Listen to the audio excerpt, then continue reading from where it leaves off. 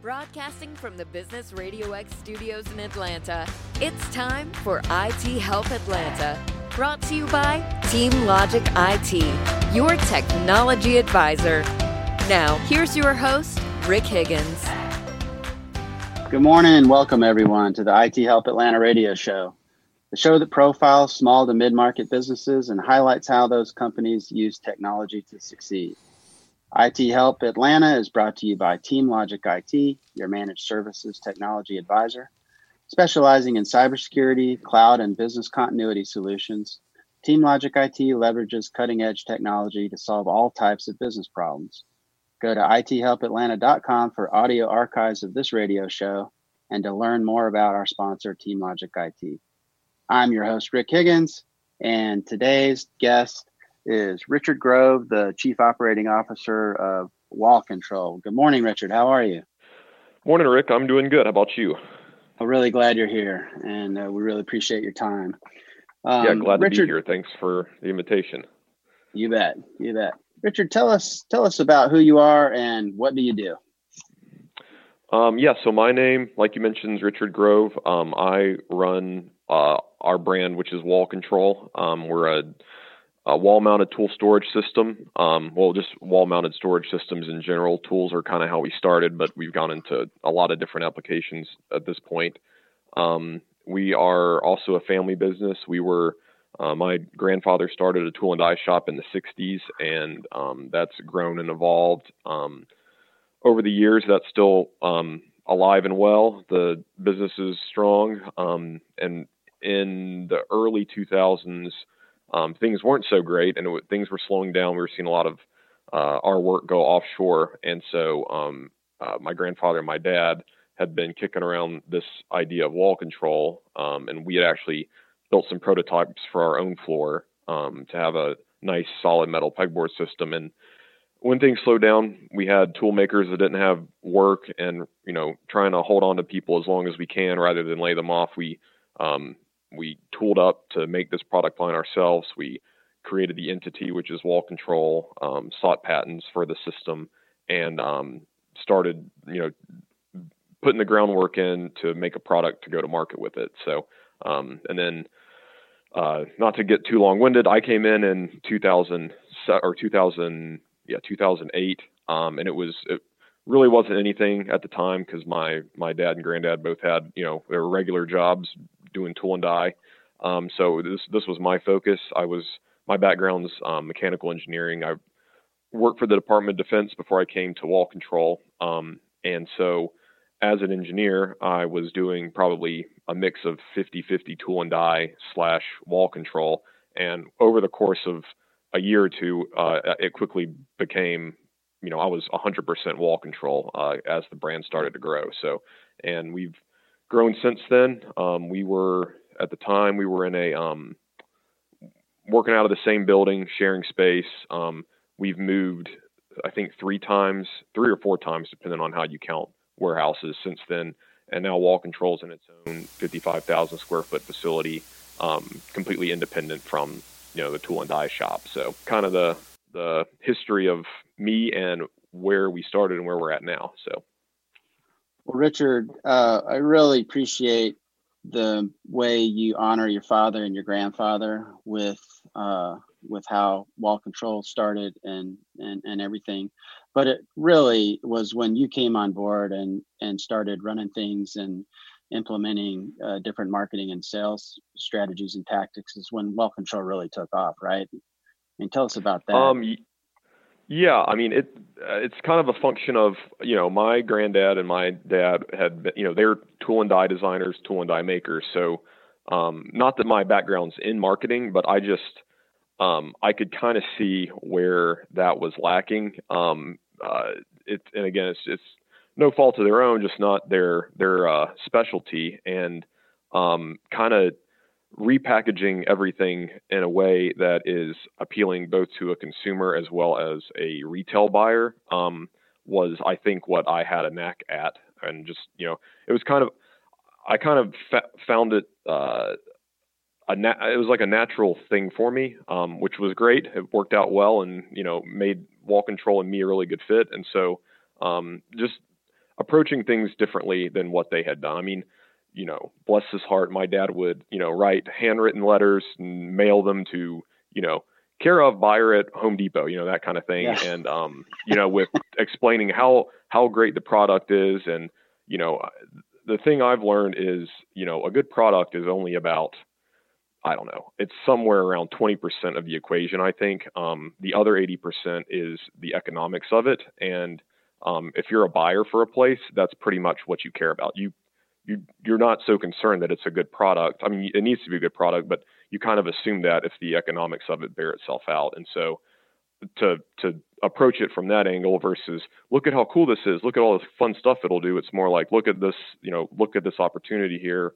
Look at how you guys can grow your brand. We can grow our brand. You almost don't even have to talk about the product. It's just, a widget to them really. So, and Right. kind of taking that step back and making it not as personal, like look at this great product we came up with, but really speaking their language is what I think helped, get it off the ground when I came in the early days.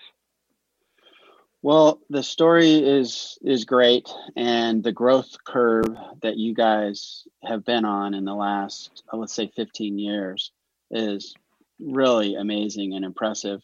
What kind of, year over year growth are you seeing in the last, say, 2 or 3 years? We're staying pretty consistent at about 20% year over year growth, Okay. which is, as you start doing bigger numbers, that becomes more and more impressive. So we've had, there's been some years where we had massive growth, up to the tune of 40 and 50%. But again, as you grow and you get market saturation and you get in all these spaces, to expect that is just unrealistic. So our goal is we want to be in that 10 to 20% range. And if we can do that, we're happy. And the other thing too is at the point we're at, it's very dangerous to grow at a much greater rate than that because of how you can potentially overextend yourself from an overhead standpoint. So we like a good, healthy 10 to 20% growth that's manageable, and our product and our service doesn't suffer because we're stretched too thin trying to do too much at once. You got to be careful with the growth because growth is expensive, and you got to husband your cash no matter what size business you have. Exactly. Yeah. That's right. Yeah, we're in that, there's some pretty big investments we're looking to make at the moment. And things have been kind of crazy the last few weeks for everybody. So that's one whole curveball we can talk about. But just trying to balance the when and where and why and all that is definitely something to consider. But we tend to make it. We're more of at this stage, anyways. We're more hesitant to make those big investments unless it's an absolutely obvious thing that we need to be doing. So, and we have a few things that it's gotten to that point. So, we'll be, hopefully this year settles down a little bit, and then we can kind of get back on track as far as looking ahead at growth and where we need to spend our cash. So, since you brought it up, let's talk about that a little bit. Here we are. It's March 25th, and we're in the second week of the COVID disaster. I'll call it what it is. Well, I think it is a disaster. And what are you seeing out there just in the last couple or 3 weeks with respect to sales, and what really has been the impact to your business directly? And then what do you see going forward when things kind of come back to normal? Well, we're fortunate that in the immediate, here and now, we haven't seen it negatively impact our sales. In fact, we've seen, from the wall control perspective, we've seen a pretty decent bump in the last week. And I think that's a function of, like, right now, people are at home. They still, the work from home folks still have jobs and still have income. And our product is, it's for you to organize your home and your space. So people actually have time to tackle a bit of a DIY project. I mean, it's right. Super easy to install and use. So we've seen, almost like Christmas time type B to business to consumer purchasing, which is pretty interesting. We have seen, as far as disruption goes, our biggest customer is Amazon, as is a lot of people that sell online. And so that's our biggest disruption because last week Amazon announced, which completely understandably, that they were not taking in any non-essential supplies into their fulfillment centers so they could prioritize, medical equipment and things like that. And so that's put their purchasing from us on hold for the time being. So we can still see the daily sales from inventory that they have on hand, and they have a good supply of our product, which is fortunate for us. But so we can see that's staying pretty even. They're also having some supply issues. Like if you're Prime, you can expect slower ship times. If you're not Prime, it could be weeks before you get something. So they have their own internal issues, but because they're such a big customer of ours, their internal issues are also our issues. So on that side of it, it's, we see that, coming back to normal in the coming weeks, hopefully. That's the only area of concern for us in the here and now. The future, that's kind of hard. I don't know, like I said, people still have their jobs, they're working from home, but what happens when, the dominoes start falling and all those people, in a month from now, is that going to still be the case? And if they're not, our product is something you buy with discretionary income. If that starts to dry up, then what kind of situation are we in? So that's kind of our, the here and now, and then the where, the unknowns of what it's going to look like even just a month from now. It's really interesting just knowing a little bit about your business, just from having worked with you for a few years. And full disclosure to the audience, Richard is a client of mine at Team Logic IT. And I guess it's been roughly a very happy client. Oh, good. Thank you for that. And it's been about 3 years or so that we've worked together. And I knew Amazon played a big part in what you did, but I just always assumed that Amazon was more the channel and that you direct ship, but you're saying they're actually a customer who buys and then resells?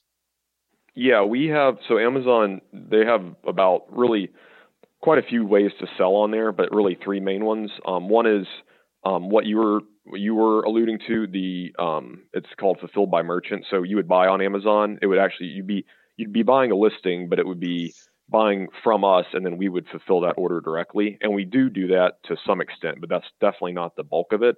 The bulk of it is Amazon, they send purchase orders for product and they buy it themselves, and then they resell it for whatever price they want to sell it at. So the good news with that is we move a lot more volume, but we have a lot less control over our product because technically Amazon owns it and they're doing with it whatever they want to do. So like in this instance, when they said we're not sending purchase orders, there's nothing we can do about that. So and then there's kind of a middle ground too, where you would send in your product, you would pay to send your product into Amazon, and then you pretty much sell it on consignment out of their fulfillment centers. And that way it's still Prime, but it's not sold by Amazon. So you could actually control your, the list price on the website, and you have a lot more control over your unit economics. So, and that moves, that can be comparable to, the sales velocity that you can get if Amazon's buying it and selling it themselves. So there's also a lot of how Amazon prioritizes that is all, proprietary, and they got their own algorithms that even they themselves don't seem to know how they work when you're talking to like a vendor manager. So, I can't help but think they prioritize their own inventory that they hold over inventory that isn't costing them anything. But, it's really like a product by product thing on which product does best in which fulfillment channel. Very, very interesting. I wrote down some questions. I know we talked about some of this stuff prior to the show. One question I definitely want to cover is what's an aspect of your business that people tend to not think about, but that you'd like people to ask you about? So I guess I kind of mentioned a little bit when I was explaining the history of the business. So Yeah. when people think pegboard, they think garages and tools and, the car guy kind of image comes to mind. Mm-hmm. And our products go in tons of applications. So, I mean, we get pictures from customers of just crazy uses. We got one from the captain of a 100-foot mega luxury yacht with it in their engine compartment, storing all their things down there. So Wow. I guess if people asked about or even looked on our website, we have multiple different like value kits that kind of get people started in certain areas, like craft, garden. Obviously, there's tools, kitchen, jewelry displays, closet organization. There's all kinds of applications. So it's the unique ways it can be used, I guess, would be the thing that I don't think people really think about and consider. But if you give it some thought or ask us about it, we can put you on some, pretty cool applications. And when you think about products, manufacturing, organization tools and stuff that's made through tool and die and cut and shipped and whatnot, just by default, I think the typical consumer thinks that that's something that's coming from Asia, but in fact, your product's 100% made here in the U.S. Isn't that right? Correct. Yes. Yeah. That's totally, designed, engineered, made, stamped. Everything's done here locally. So That's great. I should go back and say too, that's one of the main reasons why Wall Control, if not the main reason why Wall Control exists, is because in the early 2000s, when we were seeing all these our tools go offshore, we said we need something that's our own product line that cannot leave our building. Because tool and die, you don't own any of the dies you make. Someone pays you to build them, you build them for them, and then if they want you to run parts for them, then you can run parts for them. But if they call you and say, hey, we're sending a truck tomorrow, we're going to pick up our tools and we're going to send them to Mexico, there's nothing you can do. They're not yours. So this is one of those, now we have, dozens of dies that are property of Wall Control that we know will never leave our presses. So that was the really the driving factor for creating a product line that we owned. Gotcha. And you mentioned I want to get into just a brief discussion about success stories so that you can profile, one or two. You mentioned the mega yacht, the big giant yacht, and how, no one could, I would never think of that, right, as a fit for you. Is there any, and it doesn't have to be a large scale thing, is there any success story that comes to mind where you really solved a major problem for someone and helped them out?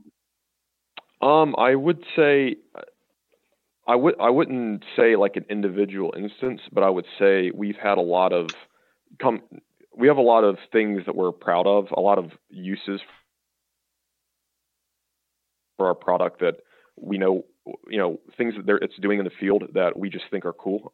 So for instance, SpaceX, NASA, the Navy, all these different places that we know use our product, gives us pride to know we're some small part of that. When you see a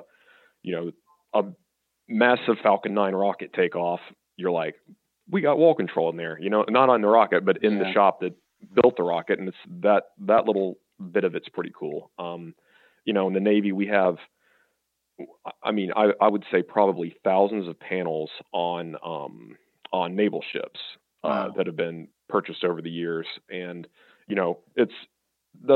I don't know where they're at. I'm sure it's secretive. We've never seen pictures of it, but we just know, we're shipping thousands of panels to Puget Sound to go somewhere, and they're all tagged for these different, USS whatevers. So, they're going on these awesome carriers and battleships. And so, knowing that you were selected to solve that need is pretty cool for us.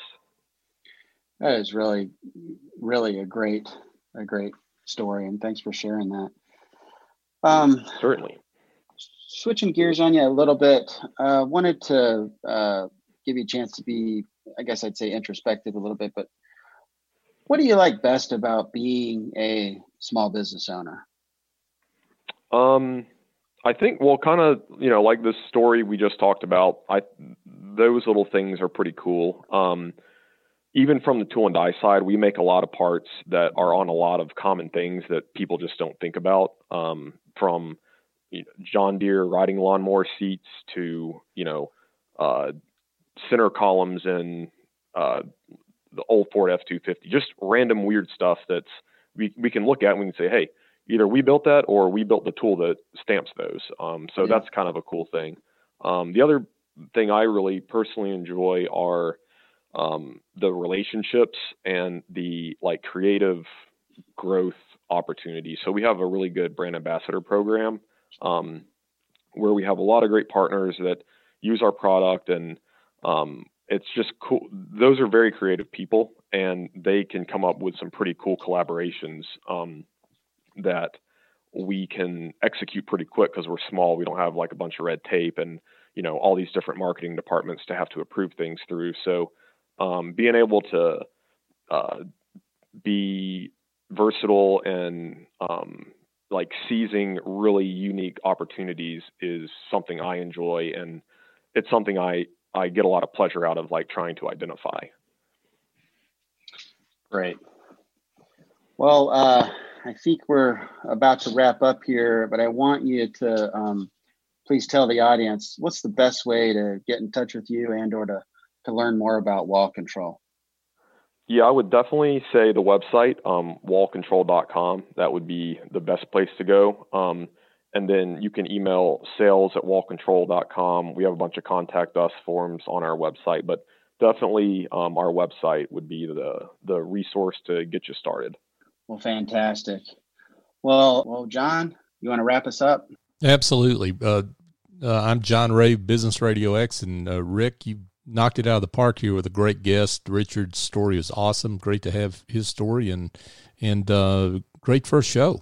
Thanks for having me on. I also want to say, just as a customer, we appreciate your services, Rick. So if there's people listening that are, in need of any IT solution, I would definitely reach out to Rick. We started with, I think, one little, I don't even remember what we started with, some little thing we needed outsourced or serviced. And then over the years, we've just kept adding on to our product package because, as we have needs in the space, we're not IT experts, so we need to let the pros handle that. And it's been a really good fit. Well, thanks, Richard. We're most grateful for you guys as a client as well, and I appreciate those kind words. Certainly. So, John, can you wrap us up? Awesome. Well, folks, thanks for being with us with the debut edition of IT Help Atlanta with Rick Higgins.